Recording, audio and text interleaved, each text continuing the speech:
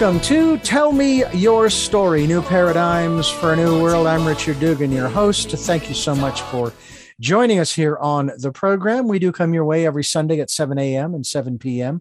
Monday mornings at 1 a.m. We stream live at those times at richarddugan.com. We're also on Sundays, I should say Wednesdays at 9 a.m. For our special edition of Tell Me Your Story. Our podcasts are on SoundCloud, iTunes, TuneIn Radio, Spotify, Stitcher, Player FM, iHeartRadio, Amazon Music, many other locations across the internet. And we certainly hope that you are absolutely enjoying what we are bringing you. We hope that it resonates with you. And if it does, and you'd like to be a part of what we are doing and you can financially support us, which we are greatly appreciative of, I have a PayPal account for your security as well as ours. So please send whatever you can. We'll take energetic support as well. We have a link on our homepage. And when you do go there, they're going to ask you for an email address. And you're going to want to put in my email address, which is richard@richarddugan.com. We also ask you to begin the process of spending time in that quiet, still, calm, peaceful place we call the inner life during this decade of perfect vision, where that's what you're going to get in that still, quiet, small place is.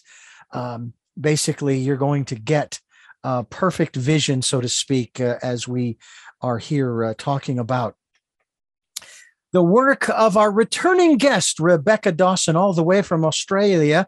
Thank you so much for being with us again. It's always a pleasure to have you here, because I always get an insight on what tomorrow is going to be like before I get there. Or more importantly, what we can do with the now moment, which is the most important. But thank you for having me in the space. It's always a delight to be here. Now you have a new release. I mean, you've been working like crazy over the years, I'm sure, and since the last time we spoke. And I think you may have mentioned the fact that you had another book coming out, and it's here. And it is entitled Fu. It's the Return of the Magnetic Human.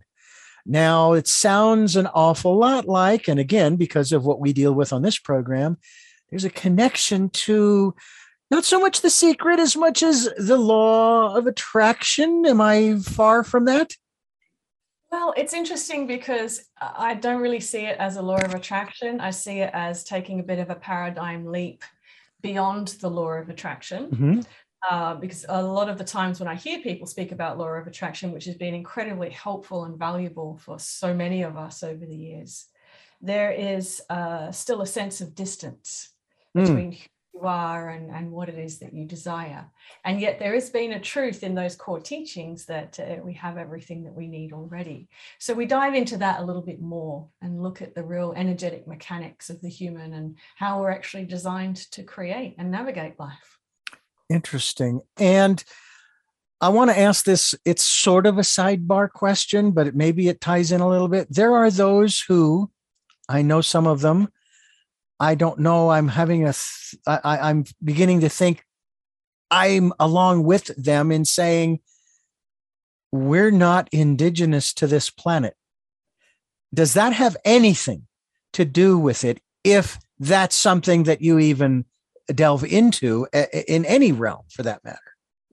Well, I think, let's answer this in a different way. Okay. So rather than look at this as we've come from distance from somewhere else, let's just say that our vibration originates beyond what we see as the earth reality. And the question is, how can we best operate within it? Because we tend to identify ourselves and determine what our limitations and our constructs and our capacities are based upon the appearance of the reality that we're in. So rather than say, are we from another place, I would suggest that we are multidimensional and multicapacitous in nature, but we exist within this appearance of a third dimensional reality. So we tend to think that we're third dimensional. Okay. So in multidimensionality, of course, we have multiple aspects across time and space. This is one particular aspect appearing in human form in this particular moment. So we're so much more than what we appear to be. Okay. All right. And from there, And I'm going to bring this up because I share about my life, folks. To the maybe to the consternation of my friends and family, but I do. And what it brings to mind is the most recent event that has happened in my life that brings me to this whole realm. You talk about what the third dimension, and I've talked with a physicist about the fourth and fifth dimensions. Well, my eldest sister has entered that realm. She departed this earth on the 29th of March of this year. And I've been hearing her, if you will, in my ear. You know what I'm saying?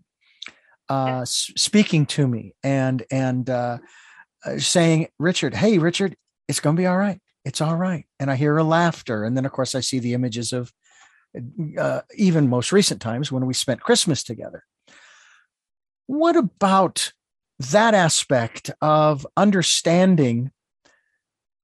Is the magnetic aspect of the human within the physical body in terms of the chemistry and the electromagnetic fields and the meridians and all of those kinds of things, for example, that Chinese medicine talks about? Or is it beyond the physical? That's such a great question. And thank you for contextualizing that in terms of what's happened for you and your family recently. So we can identify or have a sense of or a reference for our magnetic truth through understandings of electromagnetic fields. So within this paradigm, within this realm, that's how we can reference it. But of course, the magnetic truth of who we are is actually quite universal. And it's a principle that exists across many dimensions and across time and space. But we measure it and we reference it oftentimes through electrical charge or electromagnetic fields. And that's something we talk about quite a lot through the book, actually. So in terms of when you talk about loved ones moving into what we call fourth density, it's almost like there's an expansion that occurs for them. So their identity and their experience and their consciousness is not distilled into a point of reference that's third dimensional or individual identity, but they start to have an expanded state of who they are and how they fit into a greater context of life. And again, as we move into fifth dimensional reality and beyond, and ultimately into multidimensionality, it's like a gathering of more of who you are. So it's an expansion of consciousness, I would say. I mentioned the physicist that I spoke with who wrote a book called The Fifth Dimension. And we were walking back from lunch, and he was sharing with me how I can prove to you the existence of the first, second, and third dimensions. I can show you height, width, depth. I cannot prove to you the existence of the fourth dimension. However, I can show you devices that will, shall we say, elucidate the concept of the fifth dimension. The fourth dimension. Then he went on to describe the fifth dimension. Now, I can't recall every single word that he said in that regard, but I'll paraphrase what I said to him after his explanation of the fifth dimension. I said, everything that you've just described to me, it can be summed up in one word, if you will. God, the creator, divine intelligence. And again, whatever name you want to put on it. And he said, you're absolutely right. Now, this is coming from a physicist, which was to me, it wasn't that surprising because, you know, even within Christianity, as I was associated for 15 years in the broadcast industry, every person had their own perspective, their own ideas on the philosophy. When we're talking about, and I want to get into the aspect of, again, the magnetic human and its relevance, if you will, to our life today. You know, why does that make a difference to us today? But talk to us a little bit, if you can, about your understanding of what you see the fifth dimension as. Well, it's so interesting because I love the way you mentioned that this other author and scientist speaks about the quandary of being able to ascertain the fifth dimensional reality within 3D, because we have the problem of measurability. And measurability, of course, an evidential cause and effect type process is something so specific to 3D because there's a premise and an understanding of distance. You have to have a distance between point A and point B to measure anything. That also gives us cause and effect. And that's generally the way we ascertain that anything exists. It's very difficult to know that anything exists if it occurs exactly where you are exactly in the moment, because the mind is wired to always make distinction between two things. And that's how we know that things exist, hence the third dimensional reality. So when we move into fifth dimensional reality, there is already an assumption that things can be material, but there's a unified field of awareness that begins to happen.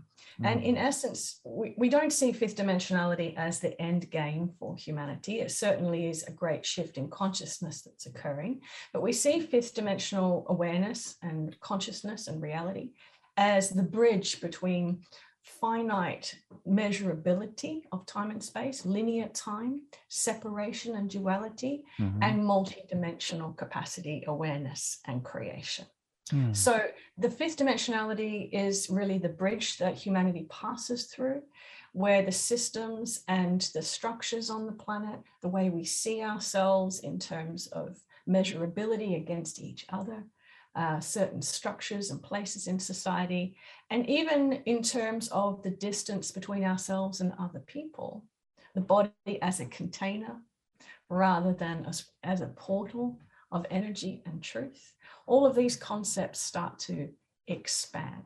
So it's a challenging time for humanity, because when we enter that experience of fifth dimensionality, which is what's happening now, we can no longer continue to be satisfied with operating within limited systems of measurability. And a lot of people are getting very frustrated with that.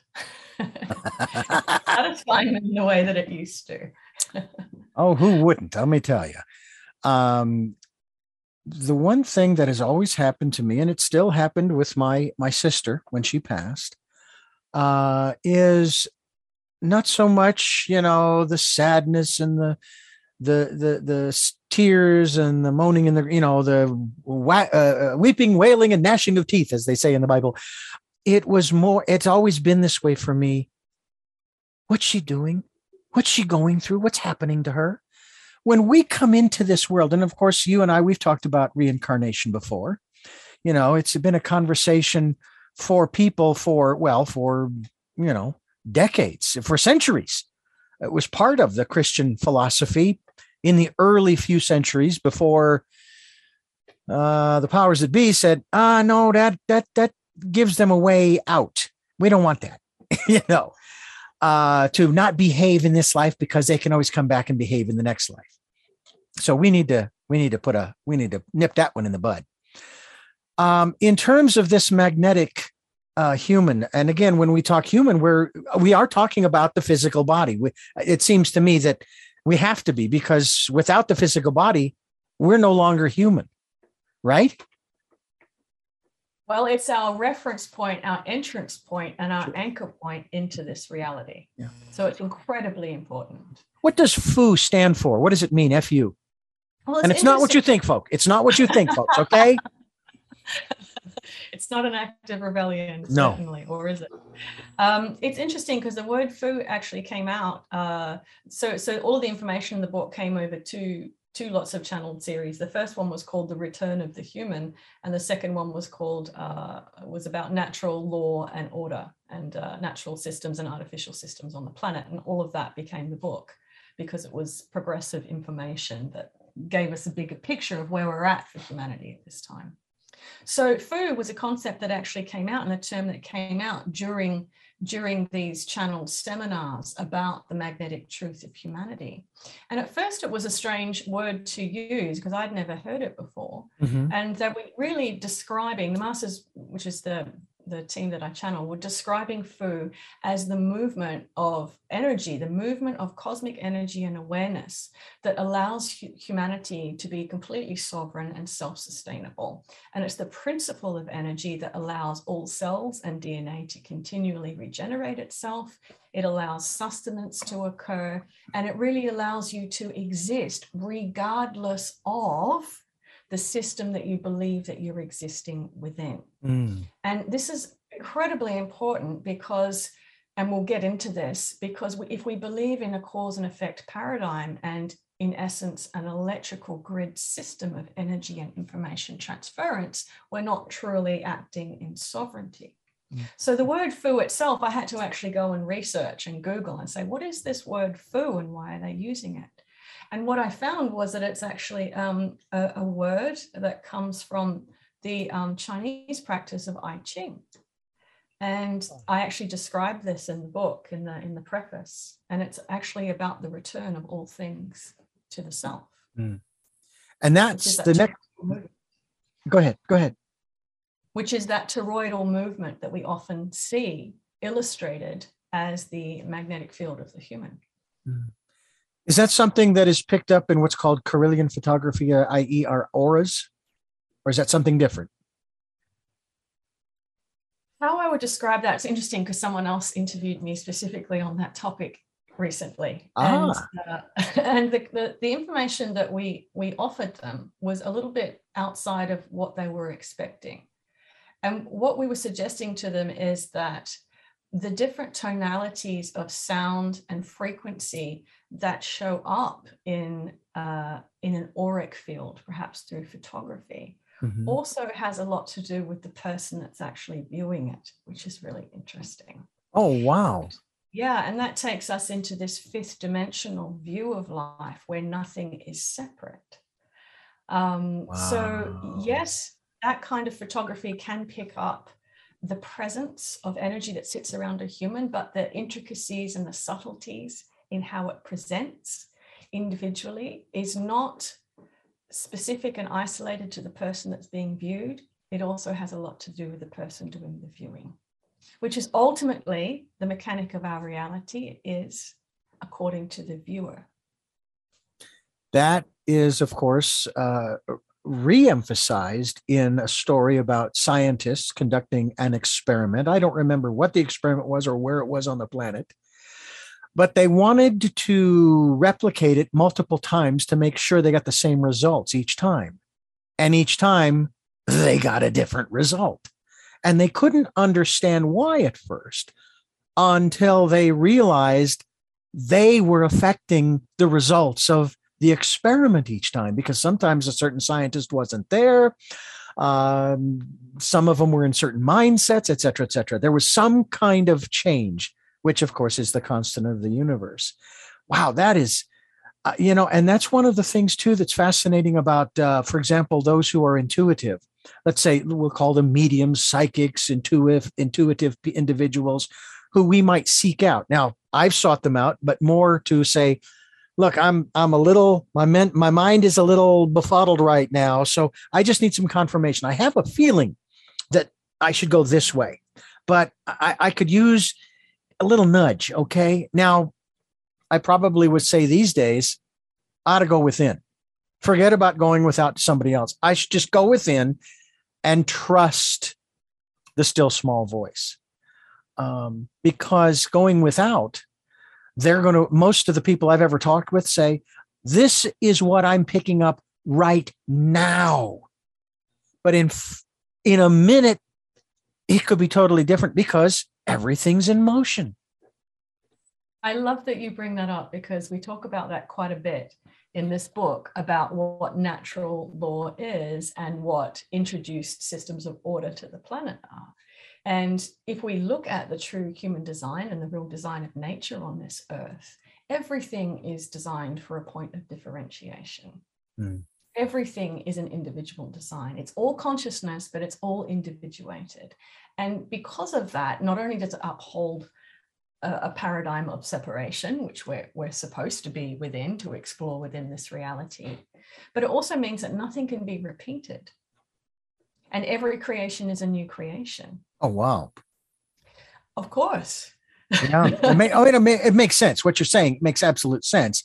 But That's I right. don't know that people look at it that way, Well, sometimes. of course, Yeah. because we've had around 300,000 or so years ago, which is a pretty long time frame, is when introduced systems of repetitious order began to be introduced into the Earth's reality. And this is where agricultural practices began. This is where things became very systemized, where repetition and regulation and consistency was demanded. And creation actually did not become the number one alluring feature of the human, where we do things differently all the time to explore this incredible paradigm of possibility. It all became about repetition. And that's really interesting, because that's about the time that this karmic cycle began to flow. Because if we don't get it right the first time, we come back and do it again. So there was this introduced system of repetition through trauma, through DNA and genetics being passed on, through the same patterns and blueprints for experience that happen over and over and over again. So Earth realities become incredibly repetitious. And yet the original design for the Earth reality was to be the greatest creation space, really, in the galaxy and beyond, where everything would be new all the time. So we're getting back into that feeling for things now, as consciousness expands beyond the limitations of third and fourth density. Now, you have a connection yourself with, is it what you call the masters? Is that right? Yes. And they are here to tell us, basically, as you just elucidated quite well, that it is time for the true nature of humanity to be revealed, time for the true nature of the Earth reality to be revealed, time for the truth of your origin to be known. You talk about the return of the magnetic human.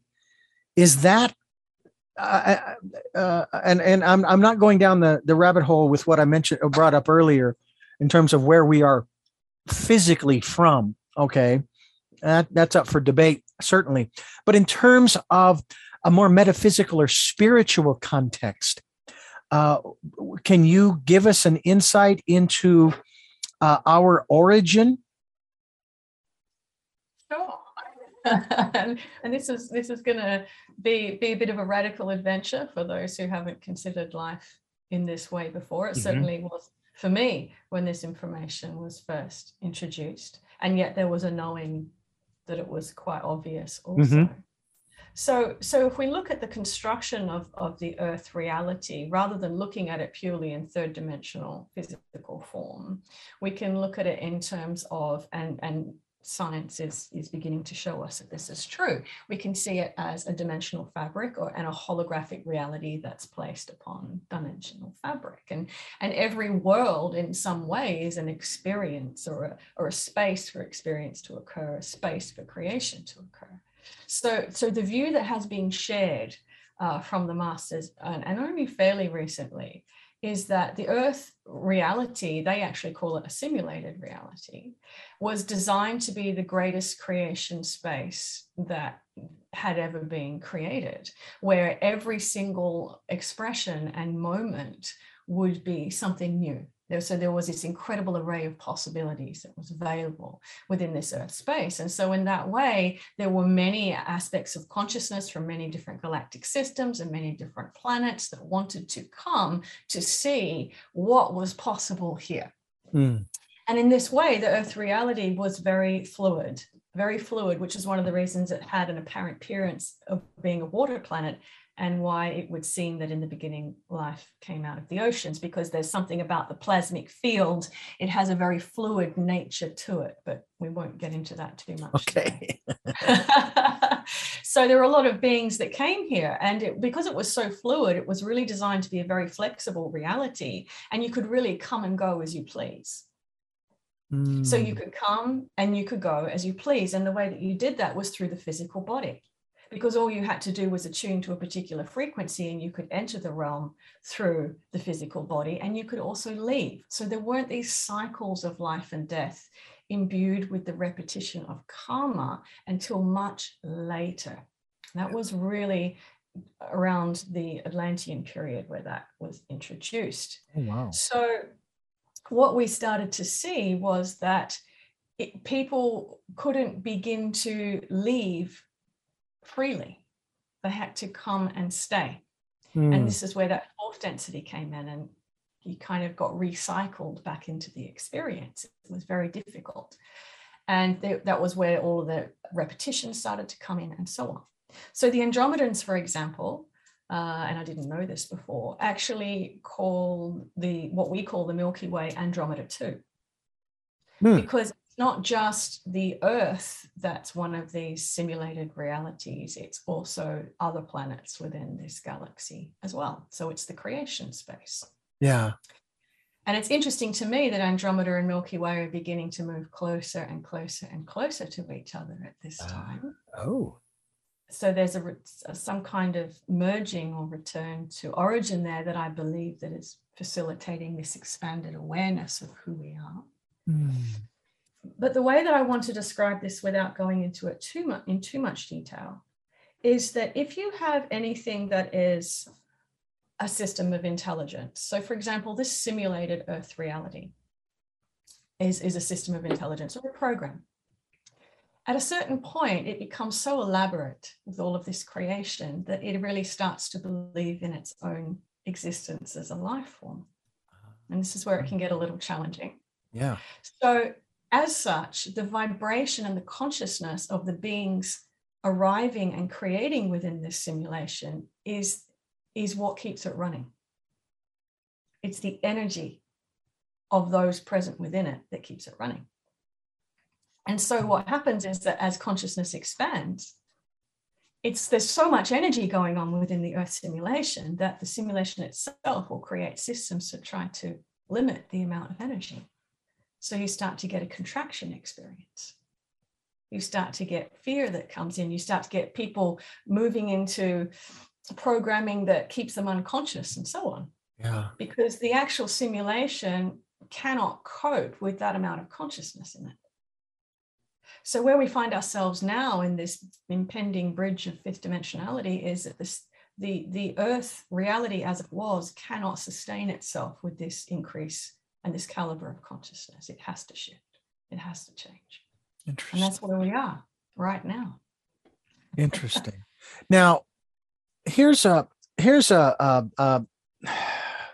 aspect of, I'm going to say my philosophy, okay, or should I say, maybe for others as well, that unfortunately it might be,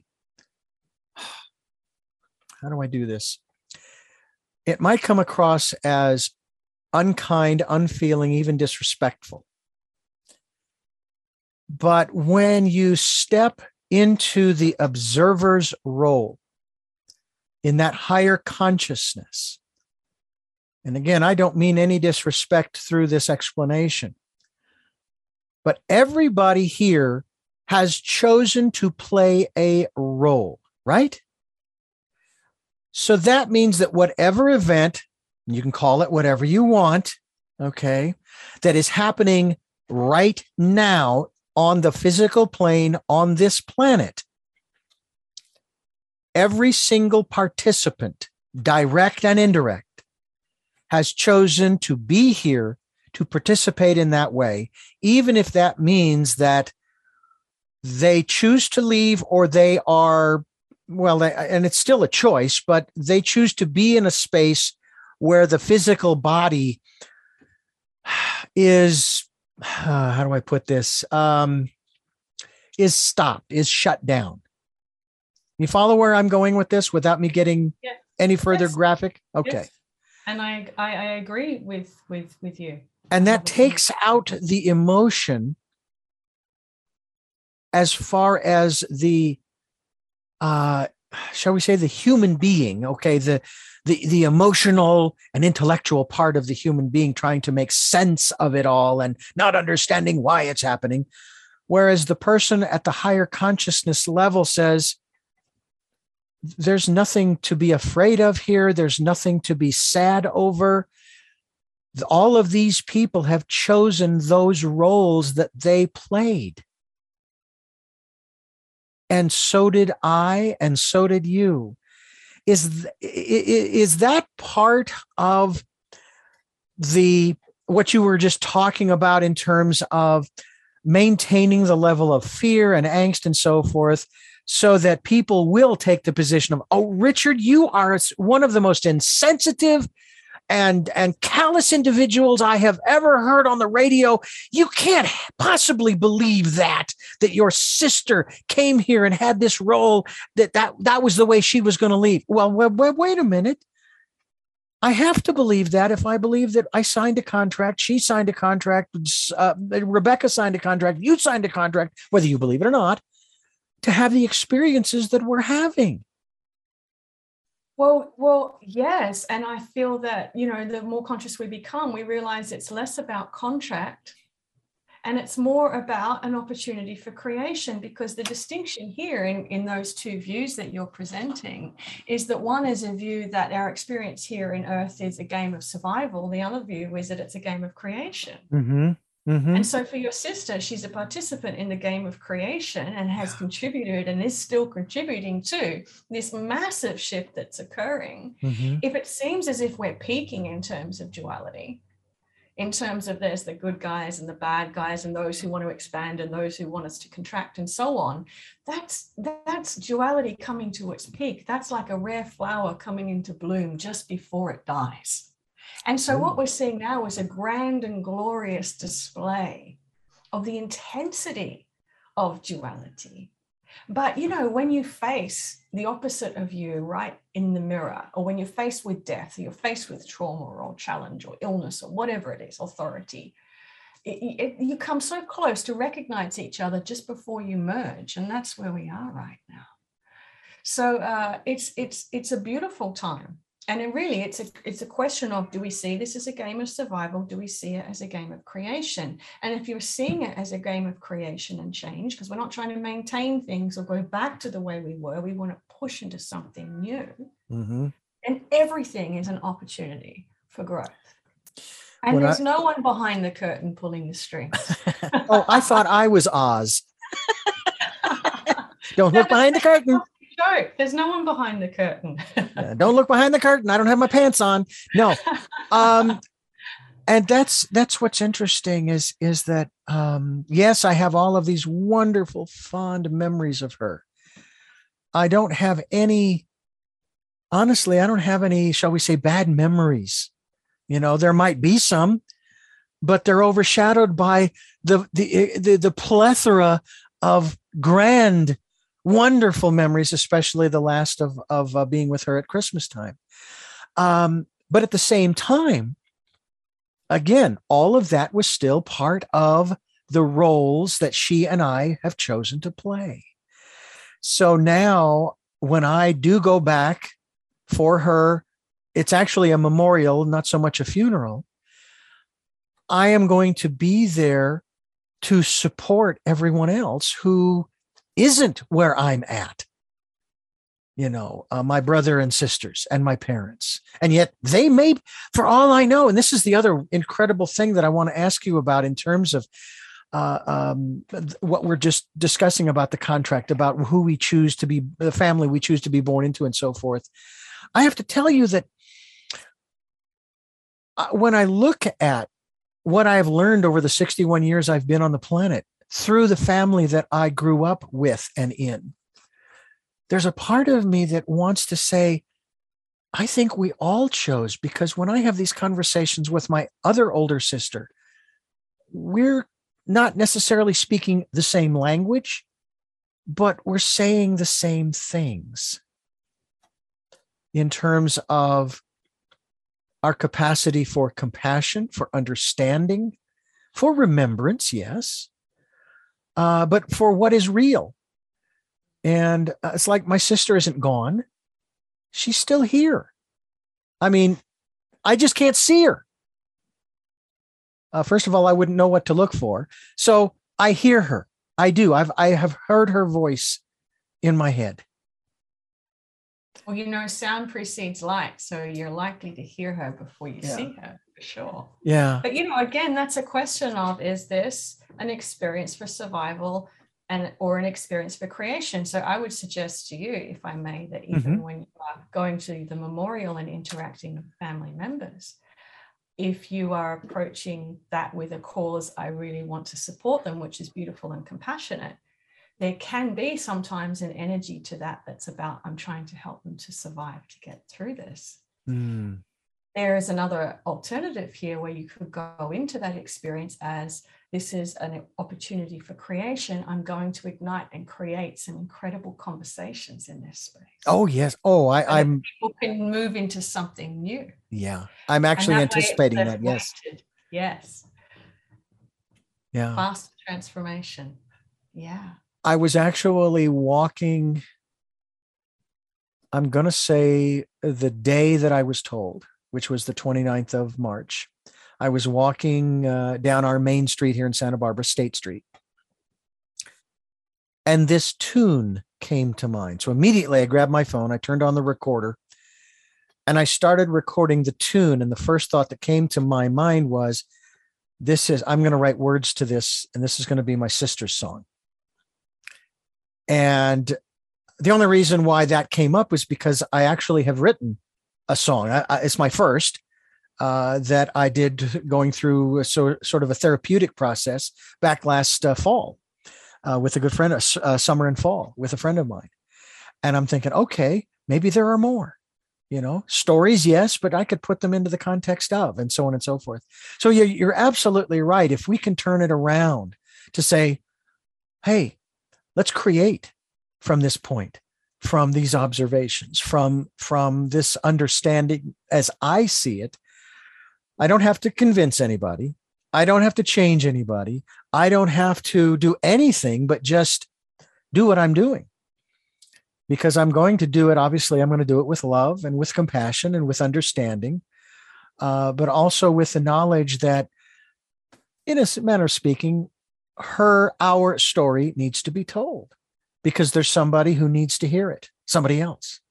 And that's why we do these programs too, because somebody needs to hear this stuff. And I think you believe too, that there are people who will be drawn to this program, to be drawn to the information that you have. Yes. And I would say it's not even the information, it's the vibration within which the conversation occurs. And that's the food, that's the magnetic frequency, which creates a quantum field of resonance, and it gives you vibrational visibility for that truth. Yeah. So that's I'm very definitely cool. Experiencing that more and more. And that's part of the shift that we're having from the electrical systems of transference of data back to magnetic truth. Instead of relying on connections that are linear connections in order to be understood by people or received by people, or for people to be able to hear you or even agree or understand what you're saying, we just reverberate with the vibration that is our truth.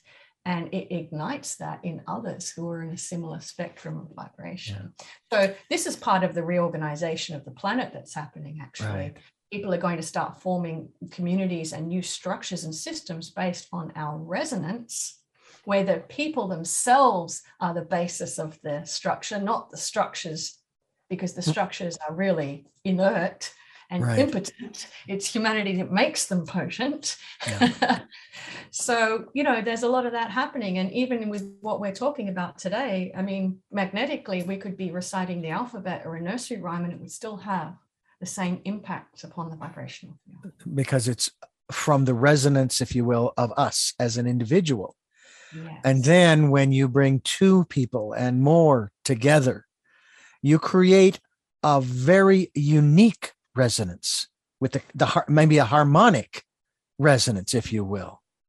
Yes. Wow. And then we begin to experience collective creation. Yeah. Wow. We're talking... Sorry. I was just going to say, we're talking with Rebecca Dawson. Is there a special website, or is it your website we want to go to find out about FOO, the return of the magnetic human? Oh, it's just my name. So RebeccaDawson.net. So easy. There's loads of stuff on there. Very absolutely. Easy. Life is simple.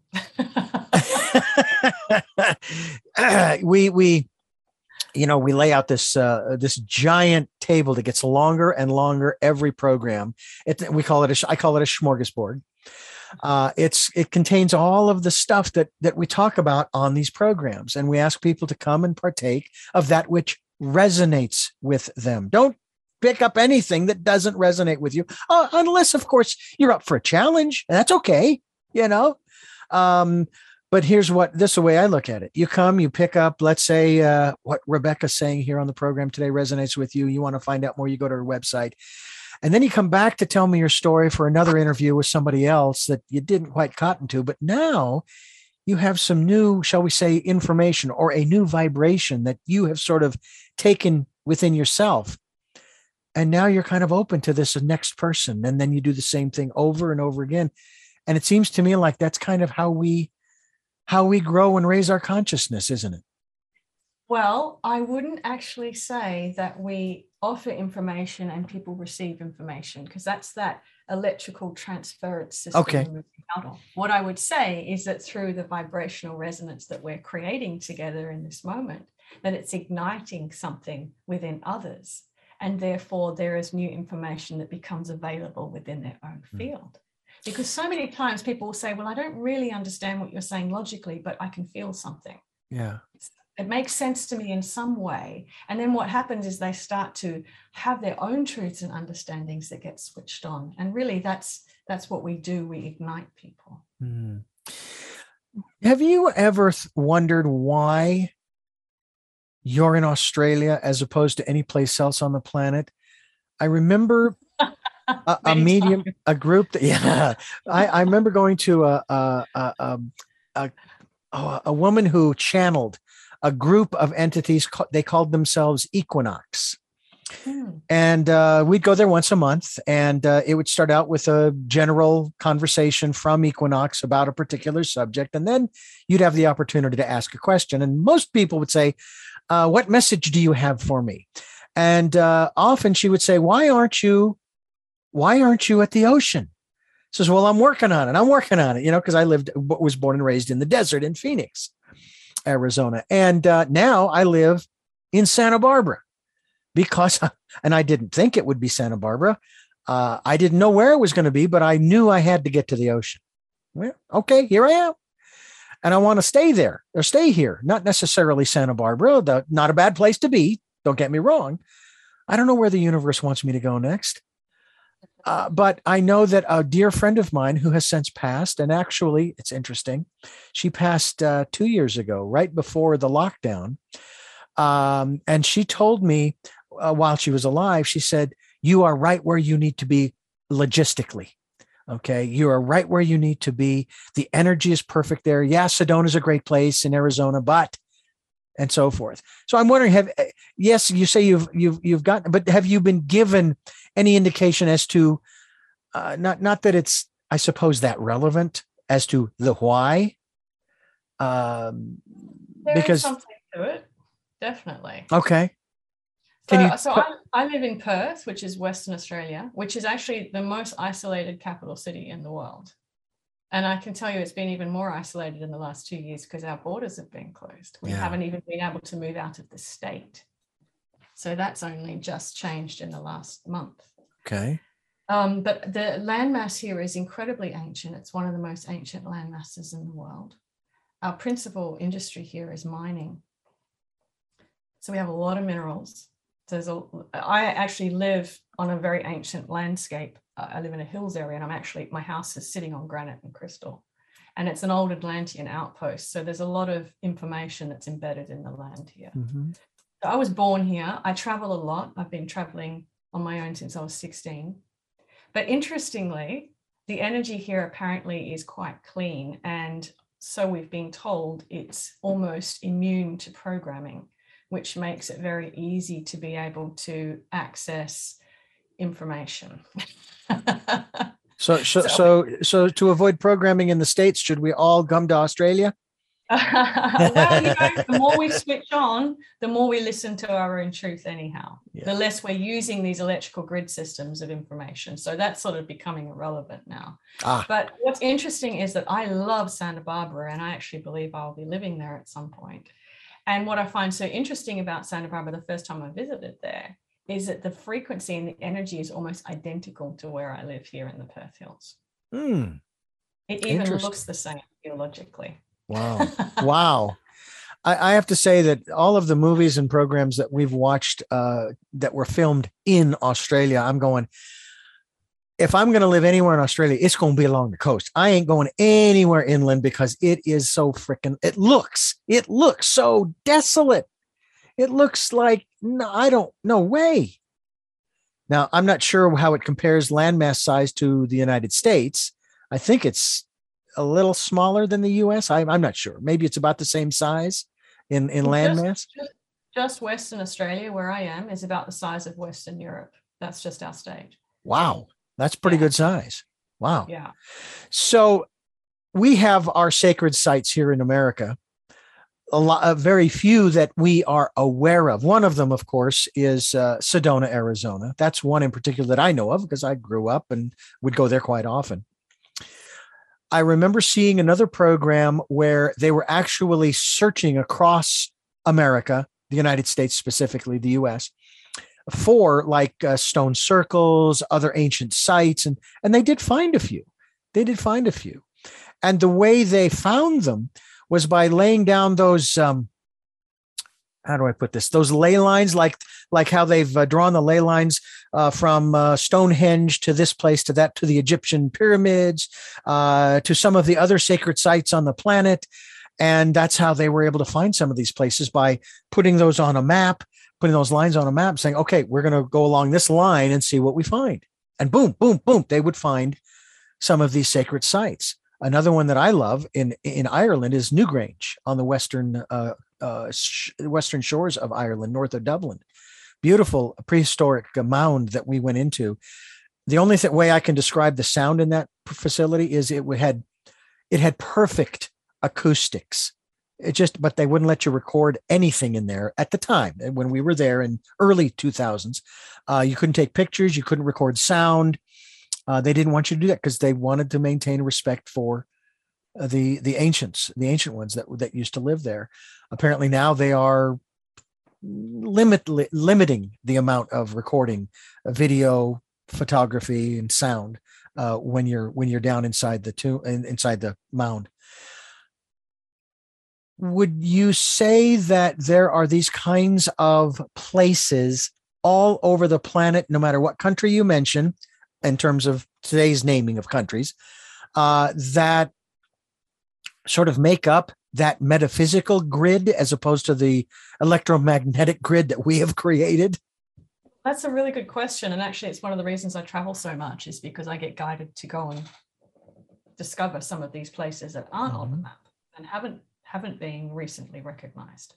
What I find really interesting about this topic is that as the vibrational frequency of the planet shifts and we start to move out of these electrical grid systems of operation and construction, we're going to see that the ley lines start to shift. So there are a lot of very potent and powerful energetic sites on the planet that have not been recently discovered because they don't seem to fit into that current understanding of grid energy.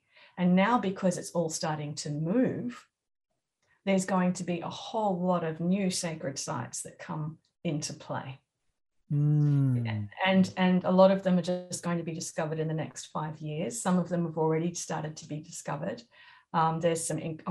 There's some incredible places I've been to. I won't go into it too much, but there's a couple of sites in Western Australia I'm still trying to get to, but logistically it's very difficult because it's so remote. Yeah. There's a place in Java in Indonesia that I've been visiting recently, which is 30,000 years older than 70,000 years. I think it got carbon dated too, older than the pyramids. That's got a lot of technology there. I mean, there's all these places that are starting to become online, starting to become visible. So once travel starts to open up, it's just going to be, or more freely, so much more to discover. It's like a whole new planet, because things that weren't visible in that previous range of frequency we were sitting in are now going to start to become visible. Greenland's an interesting one.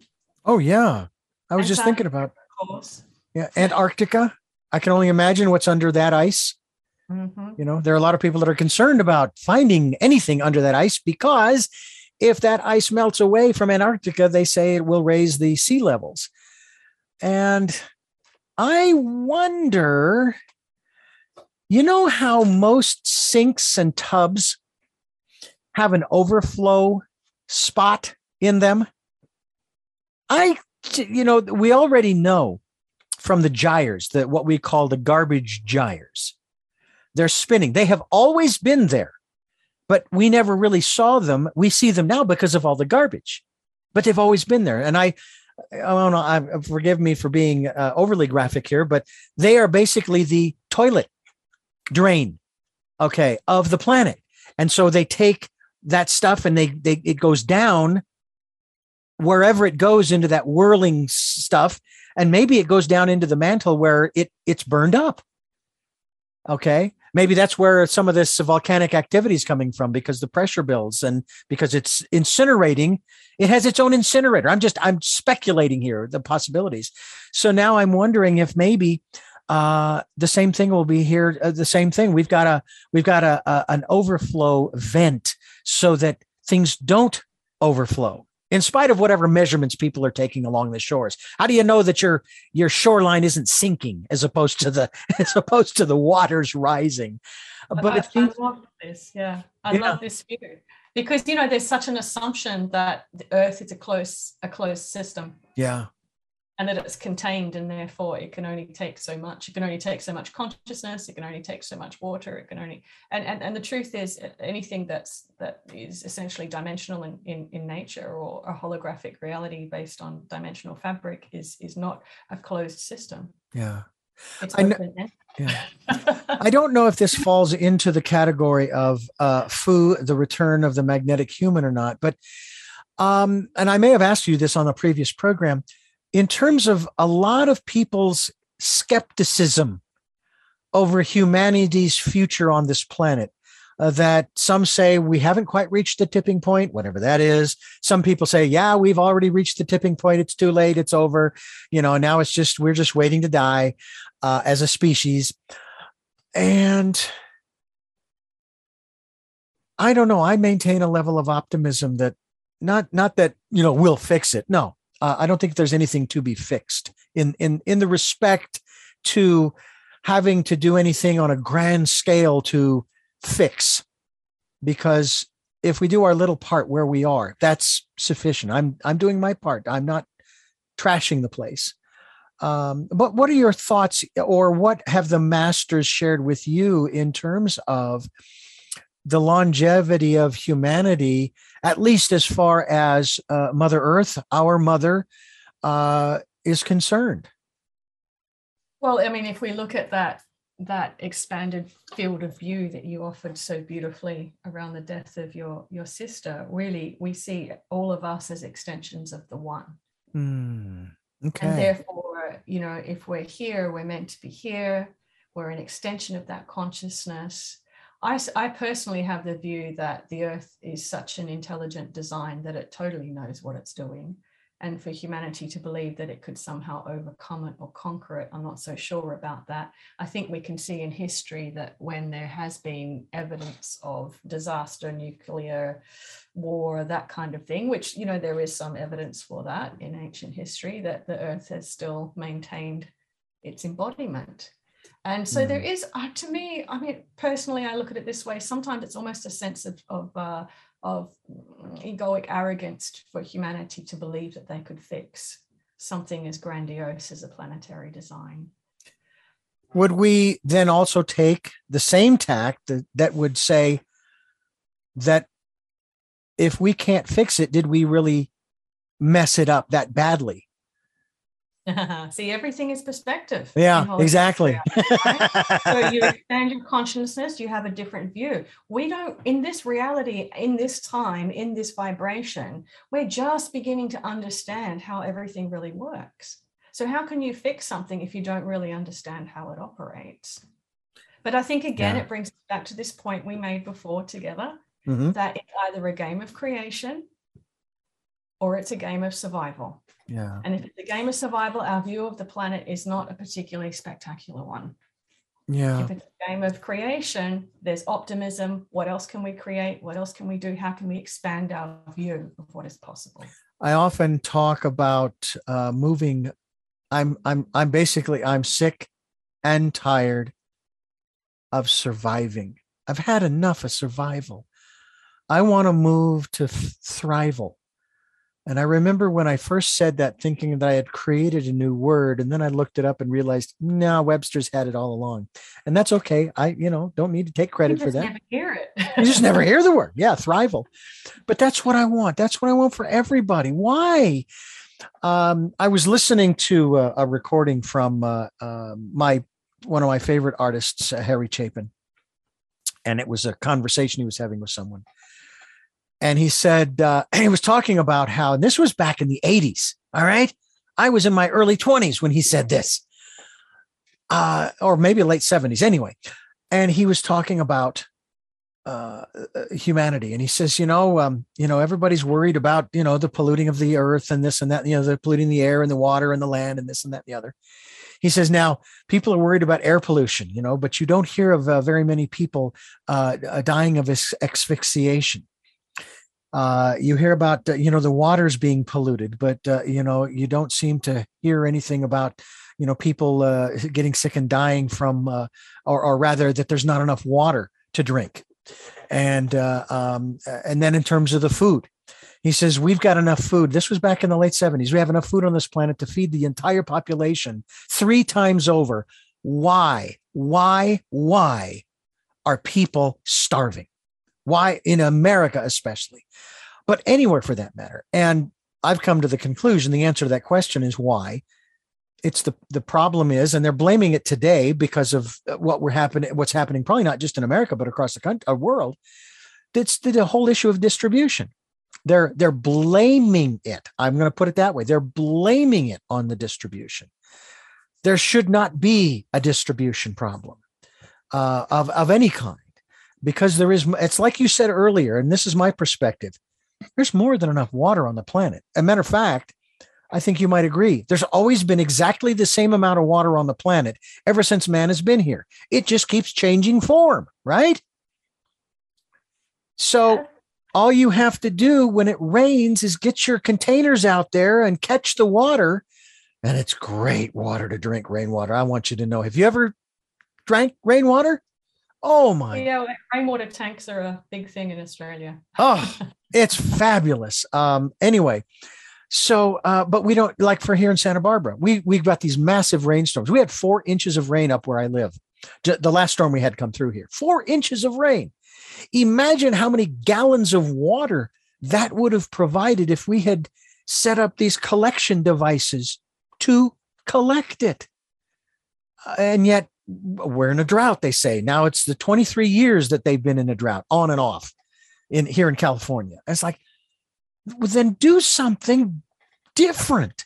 We did something different, whether you agree or disagree with the pandemic and masks and 6 feet and all of that stuff. We did something different that we'd never done before. We shut everything down. And I was excited because I knew we'd come out the other side and it would be different than it had ever been before, whether we like it or not. What's that? And there's creation. And there's creation. So you're creating your way out of a situation instead of trying to fix it. And that's a huge distinction, because when we try to fix the systems that are already in place, we're actually reinforcing them. Instead of actually being willing to step outside of it and into that creative space and say, well, what else is possible? Mm-hmm. And this is what, because I do quite a bit of creation and possibilities with people who work in corporate environments. And one of the most common frustrations for people who've been doing this for many years is that it's very, very difficult to introduce change into system. Systems are really built and designed to reinforce themselves and to be resistant to change. So if you're trying to repair anything that's already in place, it's incredibly difficult. Change happens when you're willing to step out into the unknown and do something new there. So we tend to think that solving the issues of the planet means reinforcing and fixing our current systems, rather than creating new ones.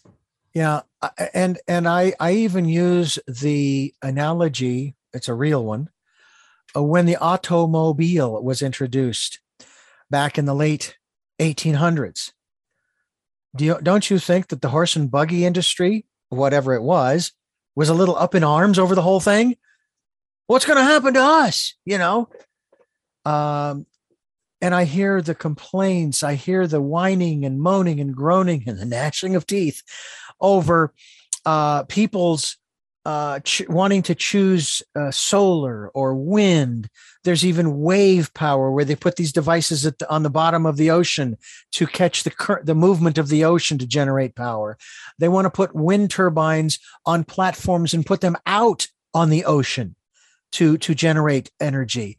And people are coming up with all kinds of new and innovative ideas to generate the power that we need to run whatever. And it's like, why is that such a bad thing to consider? Why can't we start moving in that direction?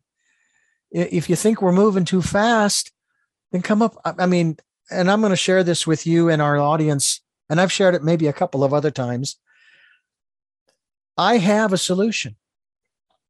It will solve all the problems on the planet. And I will tell you up front, Rebecca, you and everybody listening will not like it. You will detest this solution. Okay? But it will work. I guarantee it. And especially if you take that higher view that we were talking about before, that we're all part of the one. Every member of the nuclear family sets off their weapons, and we just wipe out the planet and wipe ourselves out. Do we have any more problems? No. There are no more problems. Do you like that solution? I can see a look on your face. No, you don't like that solution, but I offered one. Creative. Okay. I offered one. I don't like it either. I'm not hearing solutions. I'm hearing complaining, whining, and moaning and groaning. Because people don't like change. Because people don't like to.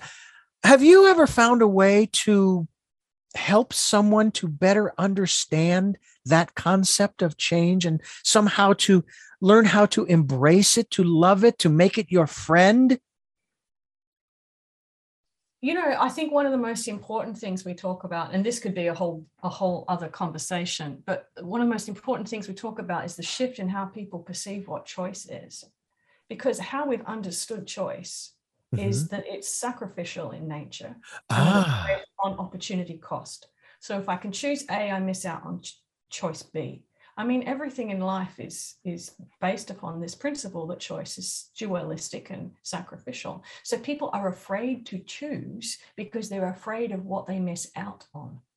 So a lot of people are not choosing at all. And if they're not choosing, they're in automated behavior and they keep doing the same things over and over again. And the population is not a population of creative geniuses, which is what we're designed to be. We're a population of repetitious, unconscious survivors because people are afraid to choose. But once you start to understand the paradigm of your own body and the paradigm of fifth dimensional consciousness, you begin to realize that choice is unlimited. And just because you choose one thing, it doesn't mean it sets off a trajectory of a timeline that you're not now bound to. You can choose again and again and again. And I think we might have even talked about this last time I was on your show. It's so. Like choosing from the buffet. I'm going to try a bit of everything because there's no trajectory of timeline of consequence. It's now creative and I get to choose with free will. Yeah. And this is what people have not understood. They've been choosing off the a la carte menu. If I pick that, I can't have that. And my options are limited. So maybe I just won't choose anything at all and keep doing the same thing. I'll briefly share this with you. And this may explain why I chose the parents that I came into this world with. It's often said that people make sacrifices when they get married, and they sacrifice this in exchange for that, just as you just described. If I do this, I can't have that. I asked my parents in an interview that I had with them on this very program that no one has heard except my family, because my mother says, no, you may not put that on the radio. Someday I hope to. But I asked her, I says, did you and Dad sacrifice anything to have all 6 of us. And my mother said, no, we sacrificed nothing because we wanted a big family. Now, the way I look at that, in terms of even what you described, they said, we want a big family. We're not going to lose anything. We're only going to gain. We're going to create a big family. And so they didn't see it as win versus lose. And I think that's a lot of, that was the mentality, the spiritual focus, if you will, that they had going into creating each one of us. Creation, not survival. Creation, not survival. Yeah. How about your family? What about your growing up and your family, your siblings, if there are any, your parents, an extended family and so forth? How do they view a lot of what you talk about in this regard? Well, it's quite interesting because my family construction setup was quite convoluted. So my mother was married twice and my father was married 4 times. So there was all sorts of permutations of family construct that happened, which was perfect for me because I was just in my own zone, doing my own thing, and was quite independent from a young age. I was quite lucky because my mother identified that I had certain attributes and abilities young, and so she supported me to do this. I think my family look at what I do with interest. I think they think that it's interesting. Mm-hmm. and they all have their spiritual beliefs, but they're not, I wouldn't say that they are very closely involved with what I do. They're very supportive of it. But again, we all have our own view of reality. We all have our own perspective of reality. It's been interesting with partnerships over the years for myself personally, because it's such a big thing to have a particular view of the world and sit alongside somebody that might not have the same view as you is an incredible opportunity to honor the fact that multiple views of reality occur all within the same space. I hear you. Rebecca Dawson's my guest here on the program. RebeccaDawson.net is the website. Foo, which is the title of the book, Foo, The Return to Magnetic Humanity. And we're talking about a lot of different areas that sort of apply. I want to ask you, because I'm not the only one that has that sort of wants to do this, but I want to put this to you and say, okay, so how do I make this happen knowing that everyone has a different perspective? I want to change the world for the better for everybody, but my better perspective of better is not necessarily going to be the same as yours or the next person who also wants to change the world for the better for everybody. So how do we come together to create that, and again, this is a generic word, that better world? First thing, mind your own reality, because that puts you at the center of your experience, the center of your magnetic field, and that's where you're the most powerful position to be in to create change in your own view of reality. When you do that and you operate from your truth, you create a vibrational field that creates a quantum field of resonance, and other people who have a similar view begin to show up in your reality. And that's when you can start to create things together. And that is also part of that magnetism, right? Absolutely. So I can stay focused, just as I've told many people. I said, don't worry about what's going on out there. Do I watch the news? Try not to. The irony is I have worked most of my life for news talk and information stations. And so I get it, but I take this perspective, Rebecca, and that is, I know that what's going on out in the outer world is man's inhumanity to man. No matter what's happening, it's happening. And I don't need to be inundated and my mind be reinforced by the knowledge thereof. I already know that this is happening because, as we've already said, there are people all across the spectrum from one end to the other. That's just the reality of this world. So why should I, so to speak, befuddle my mind and my emotions and my spirit with a continued bombardment of that information. Focus on my inner life, right? Focus on my community that I have created, right? And that's the real essence, isn't it, of the return to magnetic humanity. Or sit at the center of your reality and operate from there, because that's the power center of what it is that you're creating. Yeah. Your view is how reality appears. And that also means that the energies that you have as an individual are going to be used on those things that you want to create, as opposed to, I'm going to use the word wasted, on efforts that we've seen over time, history has proven don't work. They just don't work. And I could cite some, but do I really need to? I mean, come on, we look around us. I grew up in the 60s watching the Jetsons on TV, a cartoon about the future. And I was thinking, well, the 21st century is going to be cool. You know, for some reason, I put it off into the 21st century because the 21st just sounded so futuristic. We're not even close. But that wasn't what was really important. As I have grown into my 20s, 30s, and 40s, it's community that's important. It's raising the consciousness of the planet that's important, not flying cars and apartment buildings up on a post, you know, kind of thing, high in the sky. And yet we're still playing the same old games that, God, we've been playing ever since we've gotten here.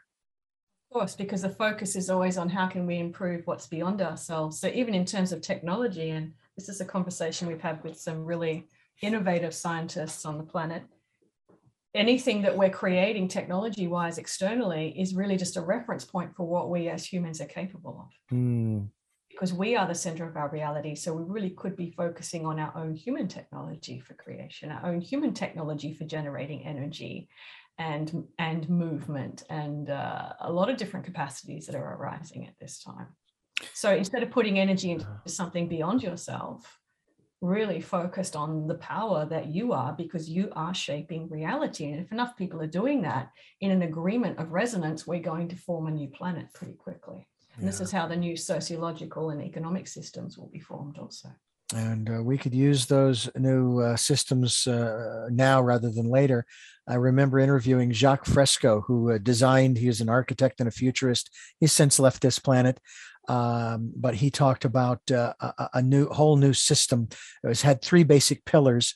One of them was a whole new economic system where the resources did not belong to specific companies or people or organizations. The resources belonged to everybody. Certainly, you still have to have distribution, but the resources would be ours. And the best analogy I could come up with from that standpoint was to explain it this way. Got all these little USB flash drives in this big bin in the store. All right, let's just say it's an electronics store. I need one. I can go in, I just pick one up and take it. And I walk out the door. No questions asked, because the resources are all of ours. Okay. I'm not stealing it. I'm going to use it for a while, and then I'll put it in the proper recycle bin if that's the case, or maybe return it or what have you. But anyway, so I'm walking out, and an individual comes up to me and says, I want that. I want that. Give it to me. I'm going to give it to him. Not because I'm afraid of being injured, but at the same time, I'm going to hand it to him saying, oh, by the way, you do know that there's a bunch of them back there at that store. Okay. So if you want more, there are more back there. And of course, I'm going back to the store to get another one because I need one for my project. Because we think that we own this stuff. We don't own, and there's a beautiful Irish song, and the line in it goes, you don't own the land owns you. So Steve Martin said back in the 70s on one of his comedy albums, you know how they say you can't take it with you? Well, I'm taking it with me. And if you can figure out how to do that, more power to you. But I really don't want to take anything with me from here. I love this. such a great illustration because it's the perfect illustration of our magnetic truth. And indeed, the greatest manifestors, alchemists, avatars, magi's that this planet has ever seen understood the truth that the only way they could create the incredible things that they created, manifest a diamond in your hand, even the fishes and loaves story, if we want to get biblical, was really about that principle that as creator beings, you can redirect energy, you can elicit energy and reform it, but you can't keep anything. No. This is the truth with abundance. You know, you can redirect money if that's the form of abundance you want to play with, but you can't actually keep any of it. There can't be an accumulation. It can only be a flow. Yeah, it looks like an accumulation when you start hearing the reports about Elon Musk and Bezos and the list goes on. But they can't keep it. When they die, all the time. Yeah, when they die, it's not theirs anymore. Yeah. I'm sorry, go ahead. Right. No, I was just saying, even physically, the wealthiest people on the planet, they don't actually accumulate anything. That abundance is just being redistributed and reformed and recreated all the time because that kind of flow is required for creation. And of course, you used a dirty word here in America called redistribution. People are so afraid of it. But the funny thing is, it's a universal, natural law. It has nothing to do with socialism or communism. It has to do with universal law. There's another beautiful one I love when I am doing projects for people. And that is, as I team it, one of the other laws of the universe is the law of exchange. There is always, always, always an exchange. It may not be the kind of exchange that you want, i.e., I did this other project over here where I work, so my paycheck should go up. Not necessarily. Maybe you'll get prosperity or abundance through another source. And that's, again, changing one's perspective on what is. Yes. And I see that as flow, because exchange can be tricky when we start to put quantification on it. Right. Right. Oh, I have to tell you that I'm not going to say I've ever been paid in chickens. We have chickens who give us eggs, but there's an exchange right there. And I tell people ask, do you eat the chickens? I said, no, they're for laying eggs. We wouldn't eat them. And even if they stopped laying, we wouldn't eat them. We would not. We would let them live because they give their all every day or every other day to give us that wonderful oval, if you will, that tastes so good. And we thank you, chickens. But I've been paid in so many different ways. And sometimes it's just in conversations like this. To me, that's part of the exchange. So it's beautiful. Rebecca Dawson is my guest here on Tell Me Your Story, New Paradigms for a New World. And Rebecca, you've been on the program 3 times. And I always go here because this is where we go at the end of the program. But we're not going to go there just yet because I have to tell you, the listener and the viewer, that you're listening to and watching Tell Me Your Story, New Paradigms for a New World.